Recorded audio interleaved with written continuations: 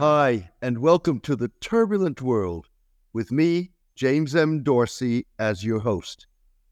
With the Gaza ceasefire and prisoner exchange talks stalled, Israel and its hardline U.S. supporters have stepped up long-standing efforts to discredit Qatar, the main mediator between Hamas and the Israeli government. The anti-Qatar campaign accuses the Gulf state that, encouraged by the United States and Israel, has made conflict mediation and resolution a mainstay of its foreign and soft power policy of supporting militant groups like Hamas and the Taliban and funding terrorism. The stepped-up efforts coincide with Israel effectively walking away from Qatari, Egyptian, and U.S. efforts to negotiate a prolonged ceasefire in the 4-month-old Gaza war, and a prisoner exchange that would free the remaining 136 Hamas-held Israeli hostages and the bodies of captives killed during the war. Hamas abducted some 250 people during its October 7 attack on Israel. More than 120 hostages were released in November during a 1-week Qatar-mediated truce in exchange for 240 Palestinians held in Israeli prisons. The anti-Qatar campaign scored a tangible success earlier this month, with Texas A&M University's announcement that it was shutting down its 2-decade-old Qatar campus.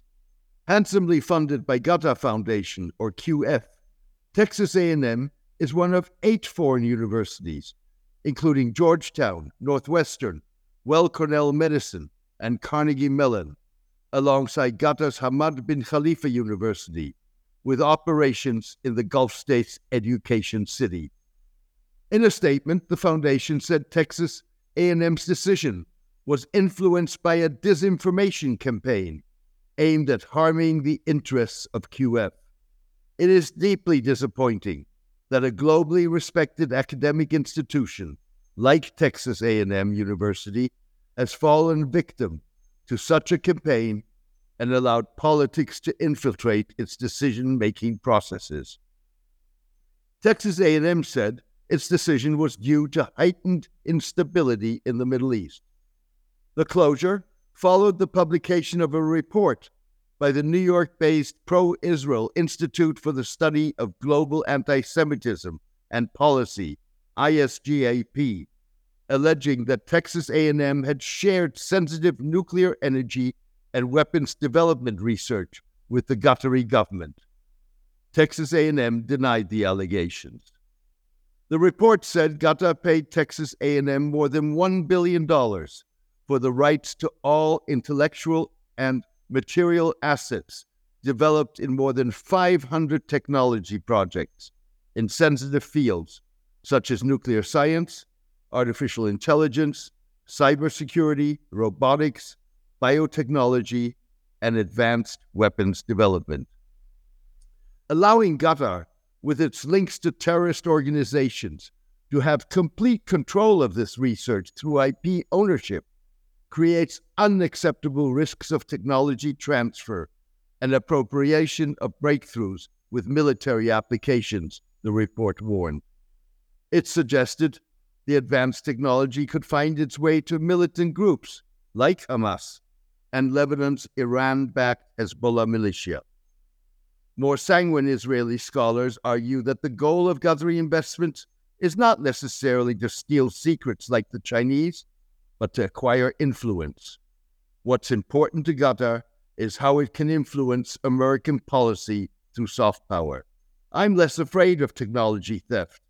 I see things like the partnership with Texas A&M as a Qatari investment, said Yoel Guzanski, a former head of Iran and the Gulf at Israel's National Security Council and Middle East scholar who wrote his dissertation on Qatar's hedging policies. The anti-Qatar campaign is not that far in time from the days that Mr. Netanyahu asked Qatar to fund the salaries of Gaza's Hamas administration and some reconstruction after 5 earlier wars. Mr. Guzanski noted that his efforts as the head of Harpoon a secret Israeli unit created to foil money transfers to militants and Iran, fell on Mr. Netanyahu's deaf ears. His policy changed to the transfer of money from Qatar to the Gaza Strip. And then the international system stopped blocking Hamas's money because they said to us, if you won't handle it, why should we? That started in 2014, Mr. Guzanski said. The Middle East Media Research Institute, MEMRI, founded by Yigal Karamon, a former advisor to Israel's West Bank and Gaza Occupation Authority, and Prime Ministers Yitzhak Shamir and Yitzhak Rabin, has produced in recent months a series of reports designed to bolster Israel's campaign against Qatar. In MEMRI's latest broadside, Mr. Kamon asserted, echoing Mr. Netanyahu, that the hostage negotiations were faltering because Qatar is not pressuring Hamas. It sees itself as a mere go-between. Qatar isn't pressuring Hamas, despite the fact that in reality, Qatar is the lifeline of Hamas, its hope, its future, its power to continue to fight and to hold the hostages.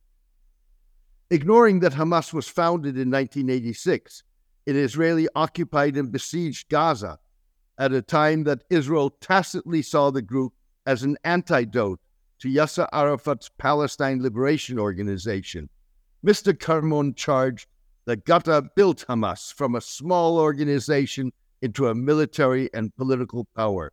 It took pride in its training of Hamas security officials. Without Qatar, Hamas is doomed.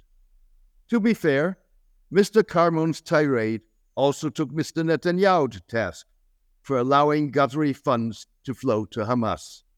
Mr. Netanyahu violated Israeli and international anti-terrorism laws by allowing the money from Qatar, a state sponsor of terrorism, to reach Hamas, recognized as a terrorist organization across the West, thereby transforming this violation into a policy until it exploded in his face, Mr. Kamon said.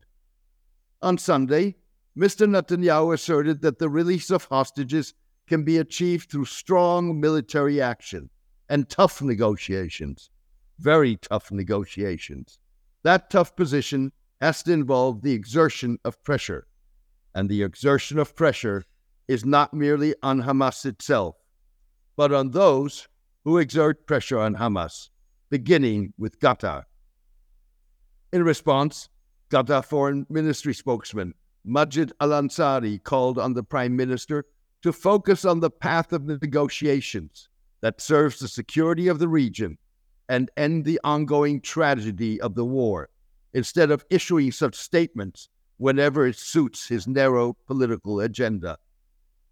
Mr. Netanyahu's hardline in the ceasefire negotiations, an effort to discredit the mediator, has as much to do with domestic Israeli politics as with not wanting to hand Hamas a victory when Israel has yet to show substantial progress in destroying the group not only militarily, but also politically and organizationally. Hamas's ability to maintain its position in the ceasefire and prisoner exchange negotiations highlights Israel's failure so far to wipe the group off the face of the earth. U.S. intelligence estimated earlier this month that Israel has killed or captured at most 30% of Hamas's 30,000 fighting force. The Israeli military said in early January that it had killed or captured up to 9,000 Hamas fighters. Adding fuel to the fire, Hamas has resurfaced in parts of Gaza from which Israeli forces have withdrawn in the past month, in the belief that they had eliminated the group's presence in parts of the Strip.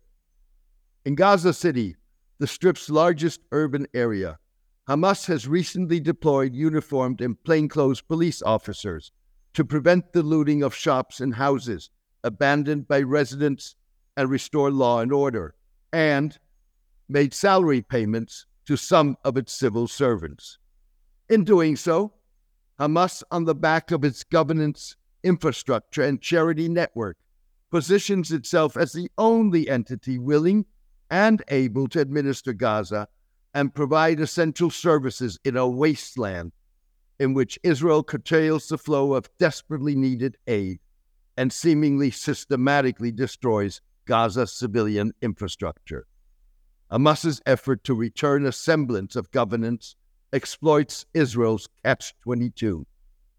Focused on destroying the group and hesitant to shoulder responsibility for providing aid and basic services, as it refuses to lay out its vision for Gaza once the guns fall silent, Israel is caught between a rock and a hard place. It is damned if it assumes responsibility for governance of the Strip, 19 years after Israeli troops withdrew and imposed an Egyptian-supported blockade of the Strip, and damned for a war that makes Gaza unlivable in violation of international law. Further complicating things, Israel's demonization of Gaza is paralleled by a campaign to shutter the United Nations Relief and Works Agency, UNRWA, the foremost aid organization operating in Gaza and the Strip's third largest employer. At least 18 countries last month suspended UNRWA funding after Israel and the United States asserted that 12 of UNRWA's 13,000 Gaza employees had participated in Hamas's October 7 attacks. By refusing to engage in Gaza's civilian governance, while denying other non-hostile actors a role in post-conflict reconstruction, Israel is providing Hamas with the silver platter of legitimacy that it needs to survive the conflict, said peace and security scholar Rob Geist-Pinfold. The issue of governance in war-ravaged Gaza shot on Monday to the top of the agenda, with the International Court of Justice, or EICJ's, historic week-long hearings on the legality of Israel's 57-year-long occupation of Palestinian lands, conquered during the 1967 Middle East War. The hearings are in response to a December 2022 United Nations General Assembly request for an ICJ review of Israel's occupation, settlement, and annexation, including measures aimed at altering the demographic composition, character, and status of the Holy City of Jerusalem, and from its adoption of related discriminatory legislation and measures. The Assembly asked the ICJ to issue a non-binding advisory opinion on how Israeli policies affect the legal status of the occupation and what legal consequences arise for countries and the United Nations from this status. 52 countries and 3 international organizations are scheduled to present on the Israeli occupation, which the Palestinians and many in the international community deem illegal. It's the largest number of parties to participate in any ICJ case since the court was established in 1945. Israel has opted to submit a written rather than an oral presentation in a case that is separate from ongoing proceedings at South Africa's behest on whether its conduct of the Gaza war amounts to genocide. The case will put before the court a litany of accusations and allegations and grievances, which are probably going to be uncomfortable and embarrassing for Israel, given the war and the already very polarized international environment, said Israeli law professor Yuval Shani. Palestine Authority Foreign Ministry official Omar Awadallah spelled out how uncomfortable and embarrassing the case should be. We want to hear new words from the court. They've had to consider the word genocide in the South Africa case. Now, we want them to consider apartheid, Mr. Awadallah said. Israelis fear that the fallout of the ICJ condemnation of the Israeli occupation could go beyond words. If, for example, in its opinion, the court rules that settlements constitute an international war crime, countries could stop selling arms to Israel, as a court in the Netherlands has already recently ordered. Israeli goods are liable to be labeled, and personal sanctions against settlers, such as were imposed in the United States, could be stepped up, said Israeli lawyer Yuval Sasson, who specializes in international law. Thank you for joining me today. I hope you enjoyed today's column and podcast. The Turbulent World with James M. Dorsey depends on the support of its readers. For the past 12 years, I have maintained free distribution as a way of maximizing impact. I am determined to keep it that way. However, to avoid putting up a paywall, I need the support of a core of voluntary paid subscribers to cover the cost of producing the column and podcast. If you believe that the column and podcast add value to your understanding and that of the broader public, please consider becoming a paid subscriber. You can do so by clicking on Substack on the subscription button at www.jamesmdorsey.substack.com and choosing one of the subscription options. Thank you. Take care and best wishes.